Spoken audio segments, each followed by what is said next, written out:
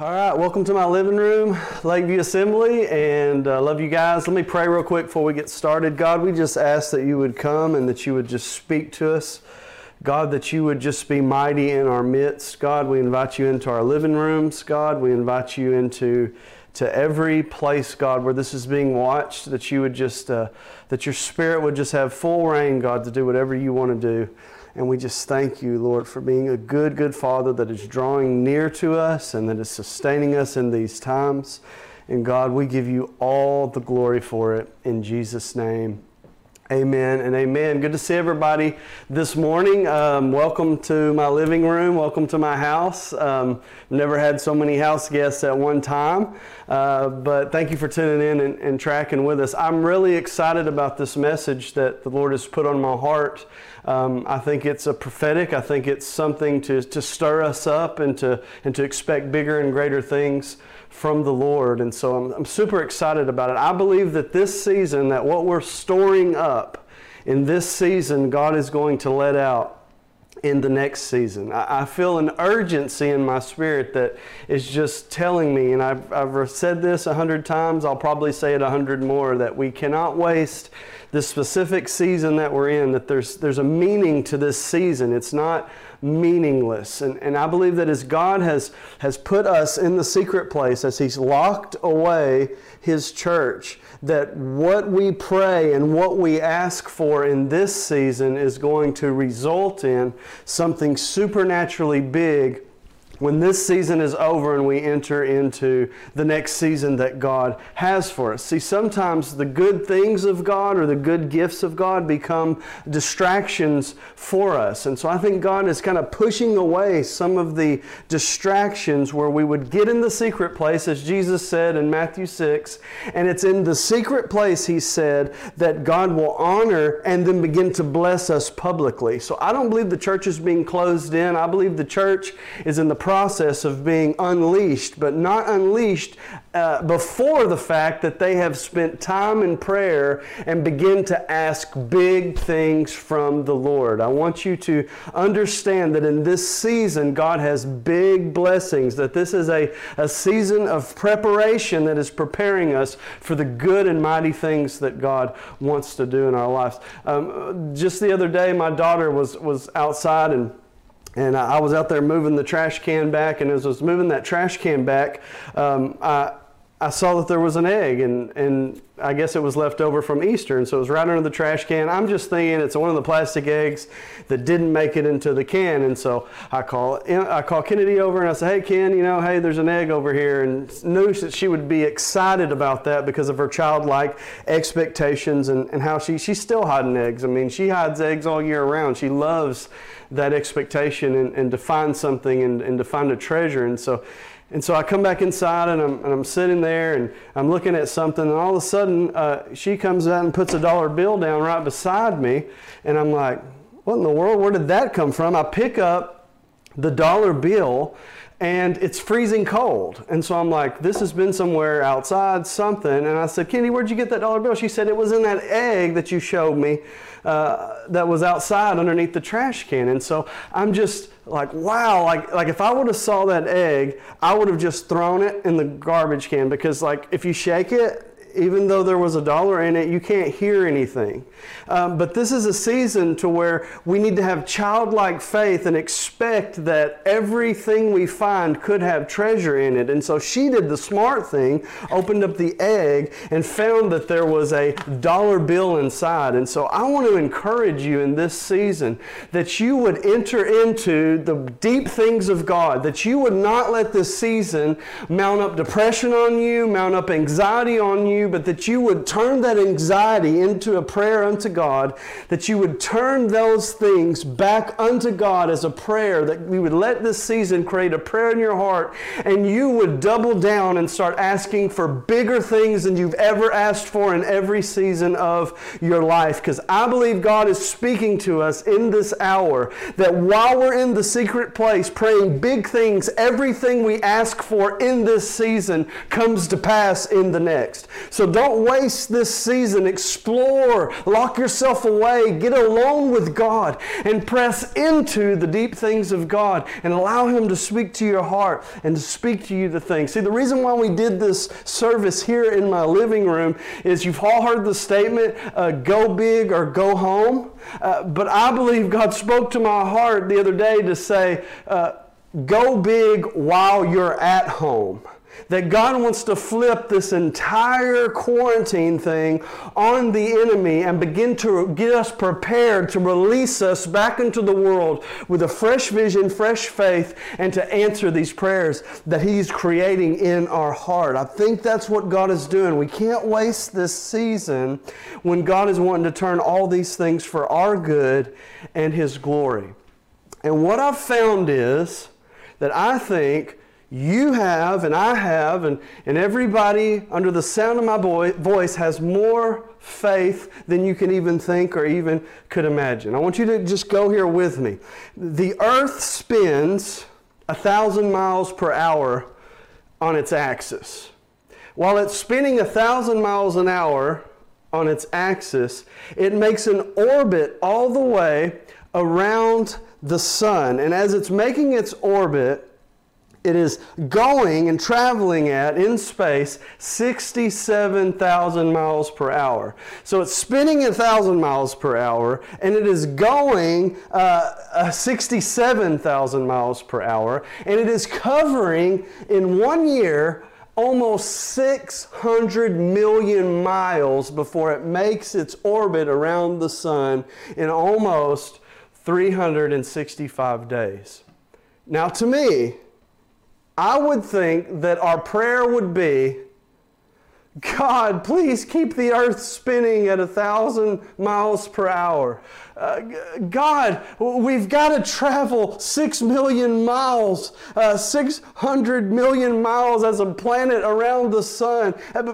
God, please keep us on the right trajectory. Keep us going in orbit. Like right, but have you ever heard anybody pray and say, God, thank you for allowing us another complete rotation today in this, right? But God in His power, it says in Hebrews chapter 1, verse 3, it says that the powerful words of God are sustaining every single thing, that He is the exact imprint and image and radiance of the glory of God, and everything is held together and is sustained by His powerful words. And so if we think about that, like God is doing big things, keeping us alive and sustaining us all the time.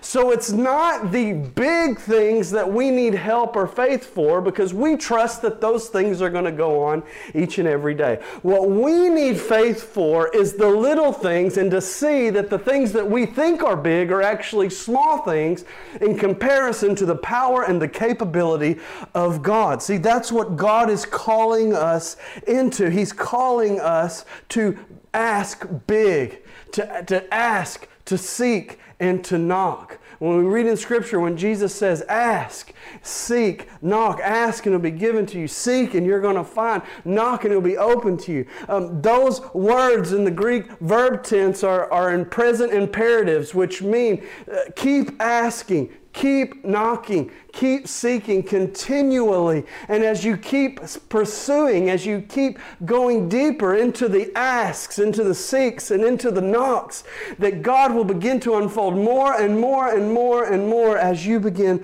to pursue Him. I want to point your attention to 1 Kings chapter 3, verse 5. And this is one of the very big asks in Scripture.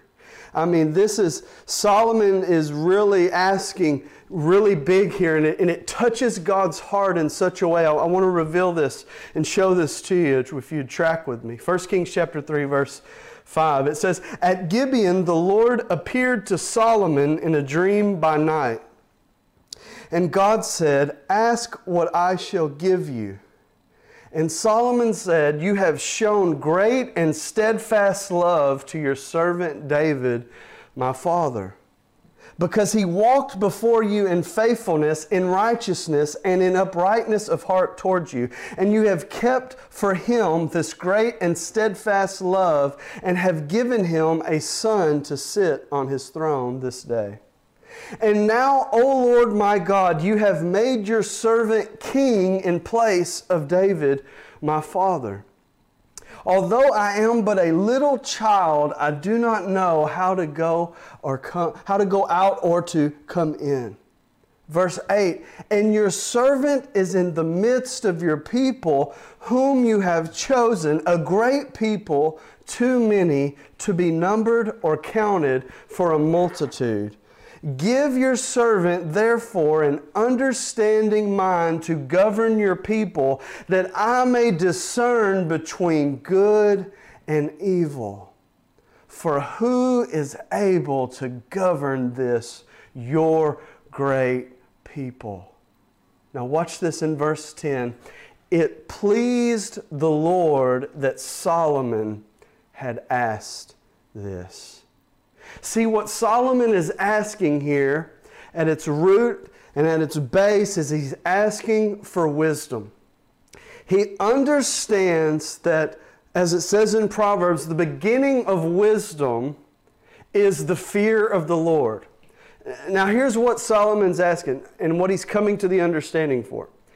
If he doesn't initially engage God in relationship and make Him the first consideration of every single thing that he is a part of and that he is going to do, then he will fail to have the right wisdom, in other words, to make the right decisions in each and every responsibility that he is entering into. He's coming to this understanding of an exchange that he's going to have from God. He's coming into the understanding, number one, that wisdom begins and ends with God. Jesus Christ is called the Logos. He's called the Word, or the divine wisdom, the imprint, the exact nature of God, of who He has become flesh. Solomon is coming to the understanding that he is going to have to engage with God if he is going to get wisdom. Why? Because God is the creator and the foundation of everything that would be wisdom. Now we get hung up on this word fear here, right? Like the beginning of wisdom is the fear of the Lord. The Proverbs even says that wisdom is better than gold. In other words, if you're not wise, it don't matter what you have, you'll never be able to sustain it. But there's really three different words that break down for the word of fear in the Bible. It can mean terror that one feels in a really frightening situation. It can mean respect, in the way that you might respect your boss, or you might respect those in authority.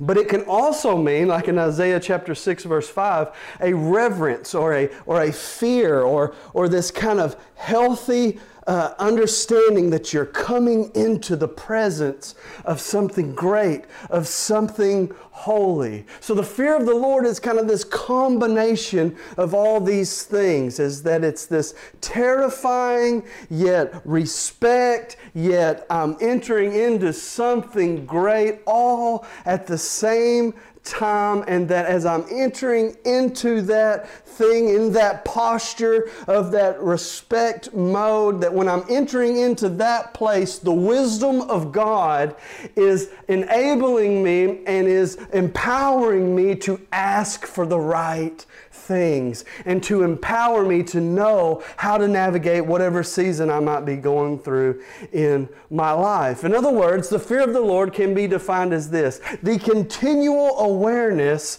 that our loving Heavenly Father is watching and evaluating everything I do. In other words, it's not like a security camera or this figure that's looking to hit you over the head every time you mess up. It's that God has so condescended among us that He's willing to be involved in every single area of our life, that there's nowhere we can go to hide from Him. And when we make Him the first consideration of everything that we do, do, when we're not making decisions based on our own intellect, or we're not making decisions based on this or that, but when we say God, and we humble ourselves and we enter into that fear mode of respect, of going into His presence and understanding how great He is, that when we enter into that place, there's an exchange that happens that so pleases the Lord that it leads Him to be moved at such a level in His heart that He wants to do great and mighty things in your life while you're asking Him to do them. It's like He's saying, in a sense, because you sought wisdom, which means you want to have a relationship with me, because you so respect me that you understand I'm the one that has it, not only am I going to answer this prayer, I'm going to answer prayers that you've never even prayed, because the prayer you prayed is the prayer that was 100% the right prayer. So we enter into this supernatural wisdom when we begin to go into the secret place with God and have communion and exchange in relationship with Him. I submit to you today that if you have a relationship where somebody doesn't respect you, they're not listening to anything that you say, and you're probably not listening to anything that they say. It's more of an acquaintance. That the base or the undergirding of any relationship is a mutual respect, so that you understand the exchange, that their words would be valuable to you, and a mutual respect would mean that your words would be valuable to them. And that's what God comes with. He comes with this mutual respect, where when we respect Him, He begins to respect us, and we begin to exchange things, and God begins to create prayers in our heart that He wants to answer. It's like Solomon saying, God, if I don't have relationship with you, I cannot rule these people. Because I understand where wisdom comes from, and it doesn't start with me. It only comes from you. And so this is what is being asked. Solomon's basically saying, let's enter into a relationship, because the responsibility that I'm in is too great for me to not hear your voice and to have true wisdom that only comes from you. See, this pleases the Lord. And I think what happens is this results in a prayer like David writes in Psalm 27 verse 4, where he says this, one thing I have asked of the Lord, that will I seek after, that I may dwell in the house of the Lord all the days of my life. To gaze upon the beauty of the Lord and to inquire in His temple. You see, what David had understood is through his exchange and relationship with God. He understood that when he entered into that place, that it became the only place where he wanted to sit. Why? Because it was the only place sitting with God where he got good answers, where he got good advice, where God began to speak to him and deal with his inadequacies and begin to show him how powerful God was, how much God's heart was for him. See, I believe David was a man after God's own heart, because God showed David how much He loved him, that he could be after something and have a heart after God, because he understood God's heart to be after it. I can't be after something that I don't understand. And the only way I can understand something is through an exchange in relationship. And once I understand through relationship, I know then what that relationship, what the possibilities of that relationship is within an exchange. I know what to ask once I know the heart of the one in whom I'm asking and understand their ability and their power and their capability. And all that is worked out through communion and through relationship and through exchange. So look what God says to him in verse 11. Back to 1 Kings chapter 3. Verse 11, it says, "And God said to him, because you have asked this, and have not asked for yourself long life or riches or the life of your enemies, but have asked for yourself understanding to discern what is right, behold, I now do according to your word." Now watch this. This is where it gets really big. Behold, I give you a wise and discerning mind, so that no one like you has ever been before you, and none like you shall arise after you. Whoa, should that not motivate you to make sure that you're praying the right prayer? God not only answers his prayer, but then says your motives are right, your heart is right in this exchange. And so I'm going to make something so particular, so special about you that no one's going to be like you before and that no one will be like you after. He pulls them into this individual secret place. Now watch this. Behold, I now do according to your word. I give you a wise and discerning mind. I just want to read that again. So that none like you has been before, and none like you shall rise after. Wow. Now watch this in verse 13. I give you also what you have not asked.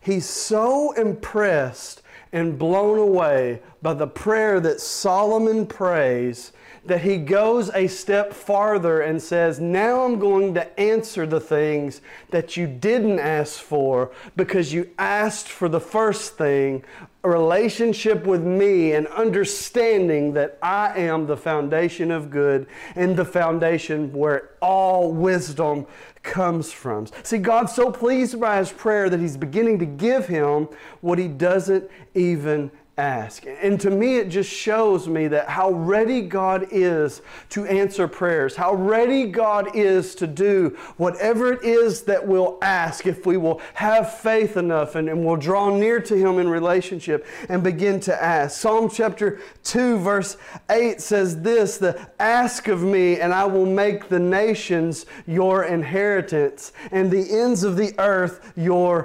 possession. What a promise. It's like God is so willing to give. We're trying to believe God for revival in our churches or our city, and God is saying, I'll give you nations if you ask me for them.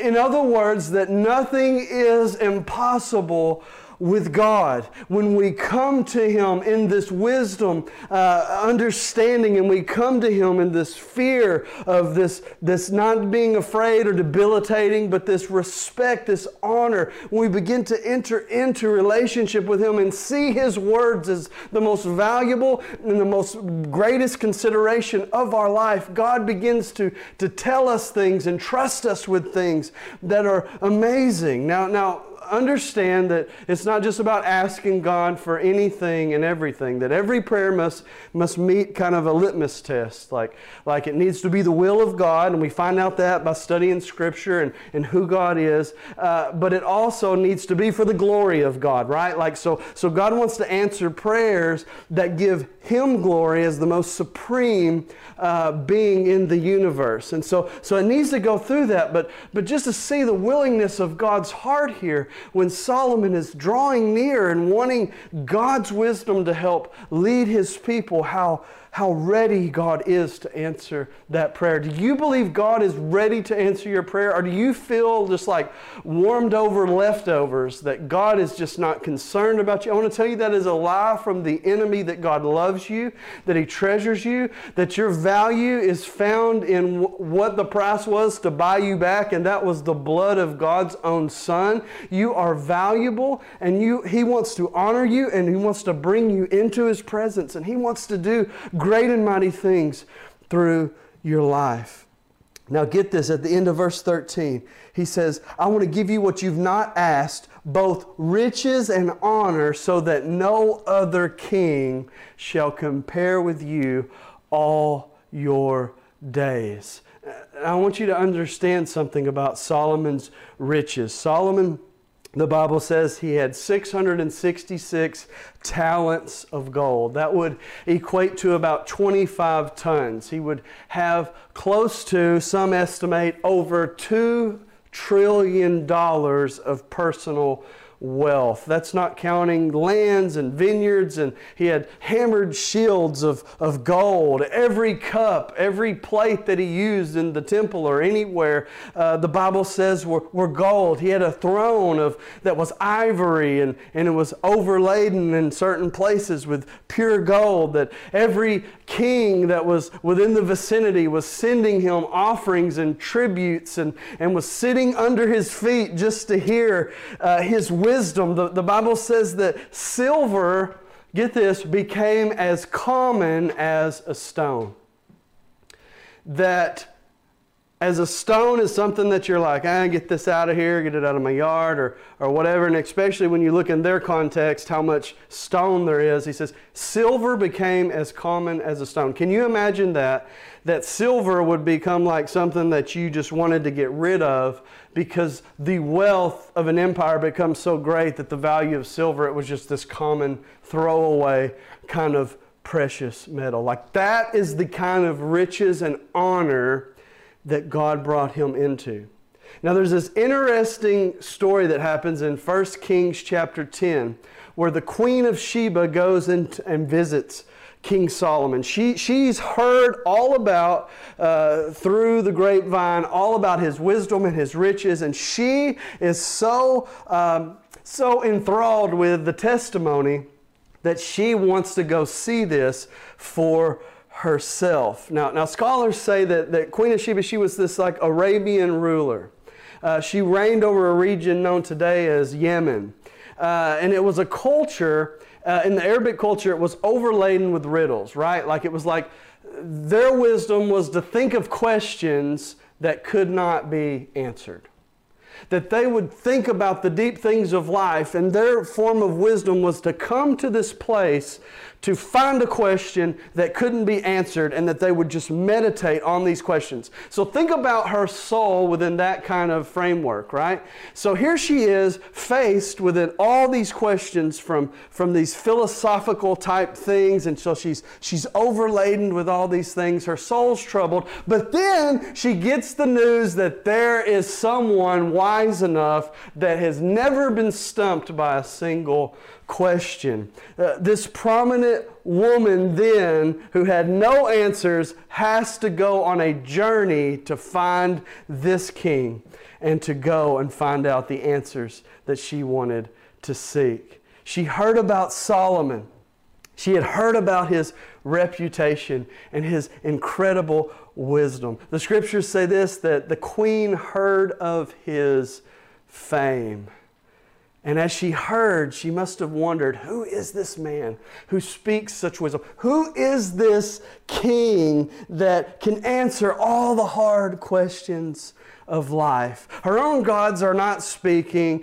She can't converse with them, so she's determined, I must get to Solomon at any cost. I've got to settle the burning questions that are in my heart. And so she calls for a caravan to carry her to Jerusalem. The distance would have been about 1,500 miles. And to cover a journey in that period of time, it would have taken her about 75 days. Round trip, that would be 150 days. It would be close to half a year just to reach this king. It would have been through a hot and broiling desert. They would have faced marauding thieves, a barren terrain, no creature comforts. They would have endured cold, bitter desert nights. But nothing could stop the queen. She's like, I've got to get to Solomon. She would have been accompanied by soldiers, government officials, servants, cooks, and interpreters. Can you imagine the cost of such a journey for such a period of time to have food for everyone, protection, and the whole lot? Camels had to be laden down with food, water, gift, jewels, and spices because she didn't want to show up empty-handed. She wanted them to know her prominence, and so she's loaded down with all this great wealth, this great train that had come into the city. It says in 1 Kings chapter 10 verse 2, imagine the sight. Here comes this entourage going into Jerusalem. And why is she there? She's there to just have a conversation with this king. So I want you to picture this with me. queen being ushered into Solomon's court. And at this point, she'd probably written down or rehearsed every question she was going to ask. She wasted no time to bring about those hard questions. The Bible says that when she came to Solomon, she communed with him of all that was in her heart.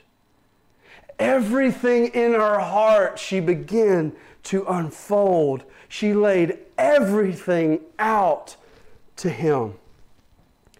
And you know as well as I do, if you get told something's really awesome and then you show up and you find out, well, that wasn't as good as what they said it was, how much of a disappointment, right? So you can imagine the pressure, right? Because you have this long journey building up. I've got to get there. I've got to get there. I've got these hard questions, right? So most of the time when we're told how awesome something is, we go and say, well, yeah, it was good, or it was all right, but it doesn't really meet the expectations. But I want you to see what happens here, right? Solomon told her all her questions, and there was not anything hid from him, the Bible says, which he told her not. In other words, he told her every single answer to every single question that she had. He graciously answered her with awesome and illuminating truths. He didn't leave one single topic unanswered. Can you picture the queen's face, who must have been so troubled to take a journey like this to find out if there was such a man,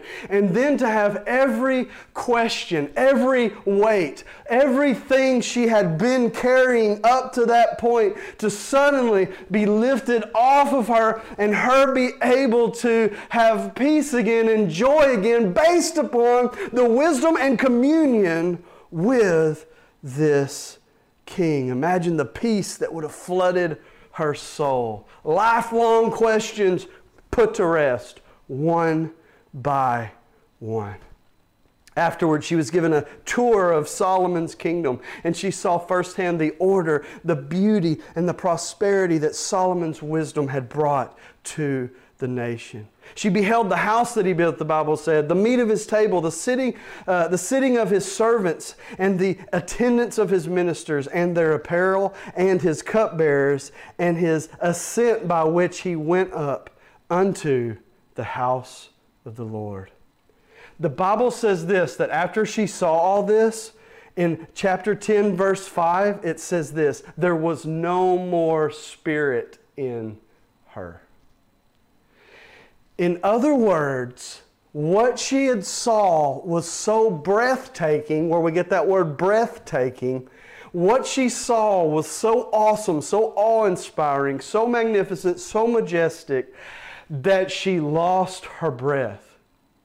That it was so glorious, she couldn't even gasp and get another breath. See, she had soaked it all in. She had found out that it was a true report that she had heard, that there is one so wise, that there was one that could put aside every anxiety and every need that I had. There was one wise enough that I could go to and be ministered to. See, the queen offered Solomon all the gifts she had brought in the caravan. In return, he opened his entire storehouse to her. She marveled at his vast riches. Solomon gave unto the queen of Sheba all her desire, the Bible says, and beside that which Solomon gave her of his royal bounty. She lost her breath. And see, what I've found is when you find something so magnificent, you don't mind giving all your treasure unto it when you found something more valuable than you deem that you actually have. See, the word glory in the Hebrew language is kavod, and what it means is weight. That the glory of God in the Old Testament had this idea of a weight to it. That there would be something invisible yet tangible resting upon. And I believe the glory of God was so strong on Solomon. The glory of God was so strong in that kingdom at that point in time that when the Queen of Sheba saw it, it was like the glory of God so rested on her and she was so not used to it that she could yet gasp a breath. I mean, that is incredible. That is just incredible. It's awesome. Tremendous. I mean, we can't even put words to how great that was, but you know what? As cool as that is, it is nothing compared to what we have in Jesus. Colossians chapter 2, verses 2 through 3 says this, that their hearts may be encouraged, being knit together in love, to reach all the riches and full assurance of understanding and the knowledge of God's mystery. Where is it? Which is Christ. Verse 3, in whom are hidden all the treasures of wisdom and knowledge. It's like as cool as Solomon was, as great as that was, as awesome as that moment in time was where the Queen of Sheba can't even take a breath and she saw all that stuff. In comparison to having an encounter with Jesus, the one who is wisdom, the one who is God became flesh, it is this one right here. It is Jesus himself in which all the treasures and wisdom of God are hidden. So in other words, as awesome as that was for Solomon, as awesome as that was for the Queen of Sheba, it is not even scratching the surface of the wisdom that is found within Christ Jesus, the riches that are found within Christ Jesus, the beauty that is found within Christ Jesus. And Jesus even mentions this. He says this in Matthew chapter 12, verse 42. He says that the Queen of the South will rise up at the judgment with this generation and condemn it. The Queen of the South there is the Queen of Sheba. He's going back to this moment. Now watch this. For she came from the ends of the earth to hear the wisdom of Solomon, and behold, something greater than Solomon is here. It's kind of like, wow, like I don't even know how to put words to this. It's like, as awesome as that encounter was with Solomon, Jesus is infinitely times greater than Solomon. And get this, the Queen of Sheba had to go 1,500 miles because Solomon could only be at one place at one time. She has to go 1,500 miles, 75 days one way, 75 days back. She has to bring treasure and jewels and has to show up like she's something and then to give her some credibility so that she can have an exchange with Solomon. And she's having to do all this, and Jesus shows up. Jesus comes to us. We don't have to go seek him out. He shows up. He's with us everywhere at all times. Here he is with his people. Never a moment that Jesus said he would never leave us or forsake us. He's always there. He's always around us. And here he is saying, you've got a greater than Solomon, and you've not even entered into a place of faith like this pagan queen did, who has basically just opened her whole heart and opened her whole life to me and brought treasure. And you have something greater here, and you've been closed off. You've not asked. You've not entered into communication with me. You've not asked me for wisdom. You've not asked me for what I want to do in your life and what I want to do with you and the cool and awesome stuff that I've got for you and the ministry I've got for you. You have not even entered into that dialogue, and you have something more impressive than Solomon. You have something tremendous right in front of your face. One greater than Solomon stands right in front of you. And you're not even entering into a place of humbling yourself and asking me for the big things that I can do and that I want to do in your life.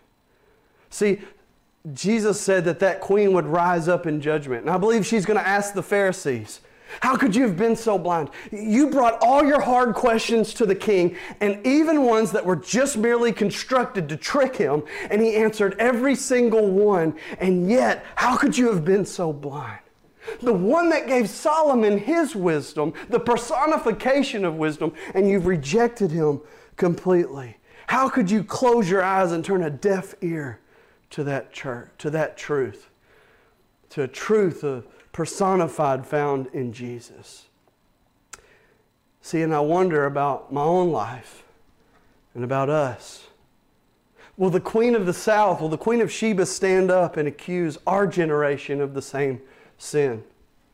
Will she say, I saw and heard the wisdom of a man who lived in my time, and his words changed my life. I had but one session with him, and he answered everything in my heart. He knew all the issues and concerns of my life, and his truth relieved me of all my confusion. But a time came where I had to leave that man's presence. Not so for you with Jesus. You had one who lived in your mess. You had access to his wisdom at all times. Moreover, King Jesus is infinitely greater than Solomon because he's not the king of a little empire. He's the king of the universe. And he has a word to speak to you about everything in your life. He wants that word to bring you relief and to supply you with peace and joy. He continually invites and humbles himself and invites you to his banquet table. You don't have to travel 1,500 miles. He comes to you. He didn't ask for your gifts or jewels. All he wants is your heart and for you to bring him your burdens. He wants to hear your concerns, take on your cares, to answer your worries.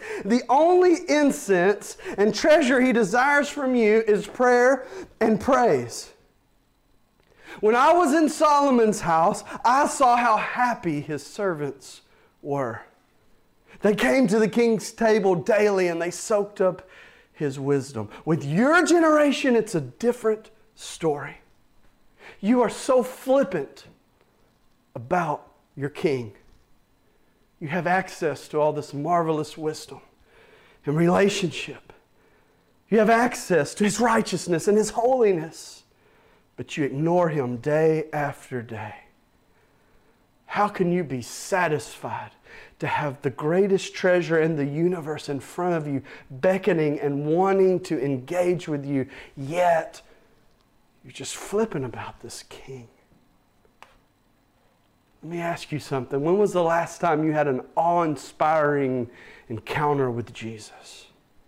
When was the last time you were so enthralled with his presence that you experienced a supernatural peace and a wisdom-giving moment to where he spoke a word to your heart and it set you free and that insecurity or that concern or that burden begins to be lifted by the wisdom and presence and power of God? When was the last time that you could say, nothing I've been taught about Christ prepared me for that experience with him? He solved all my doubts and he brought me into the place of utter joy.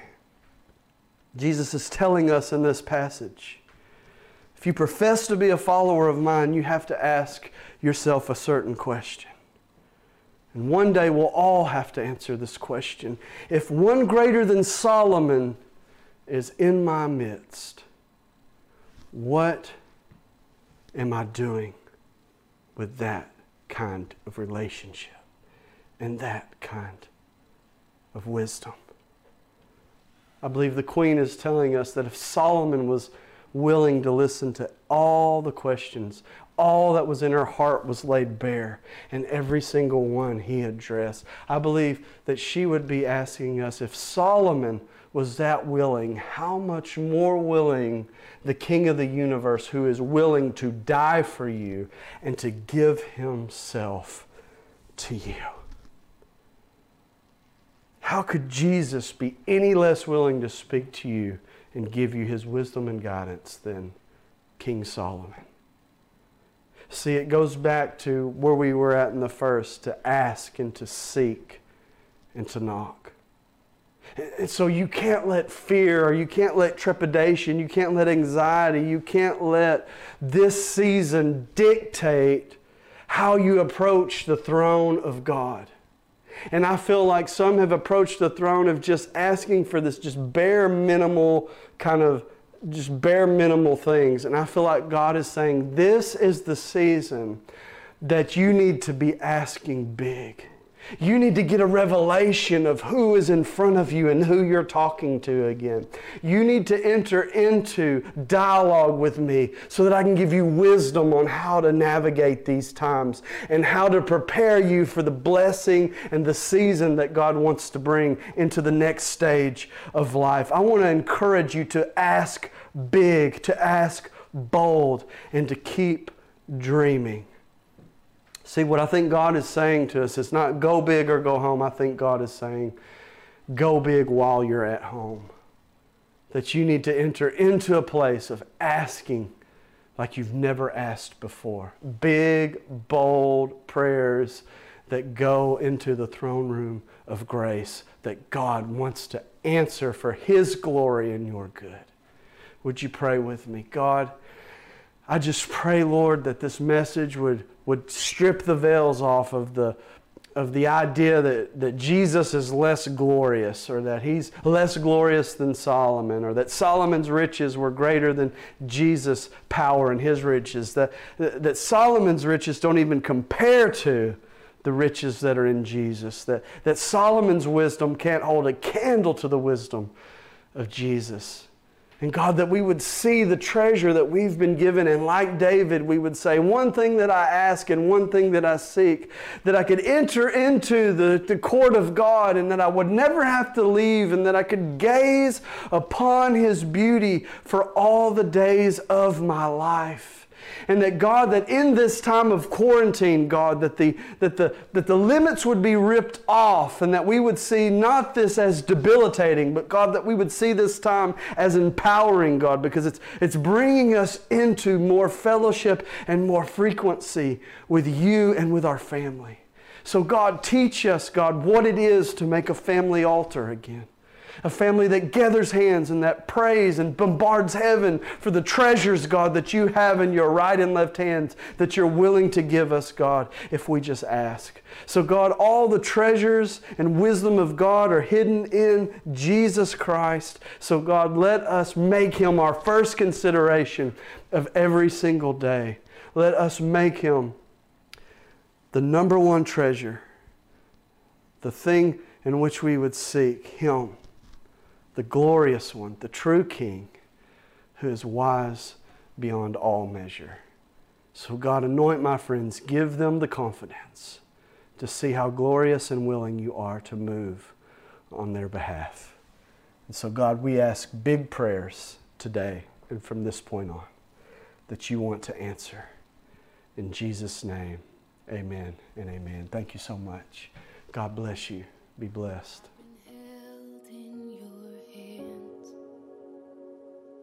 From the moment that I wake up until I lay my head, oh, I will sing of the goodness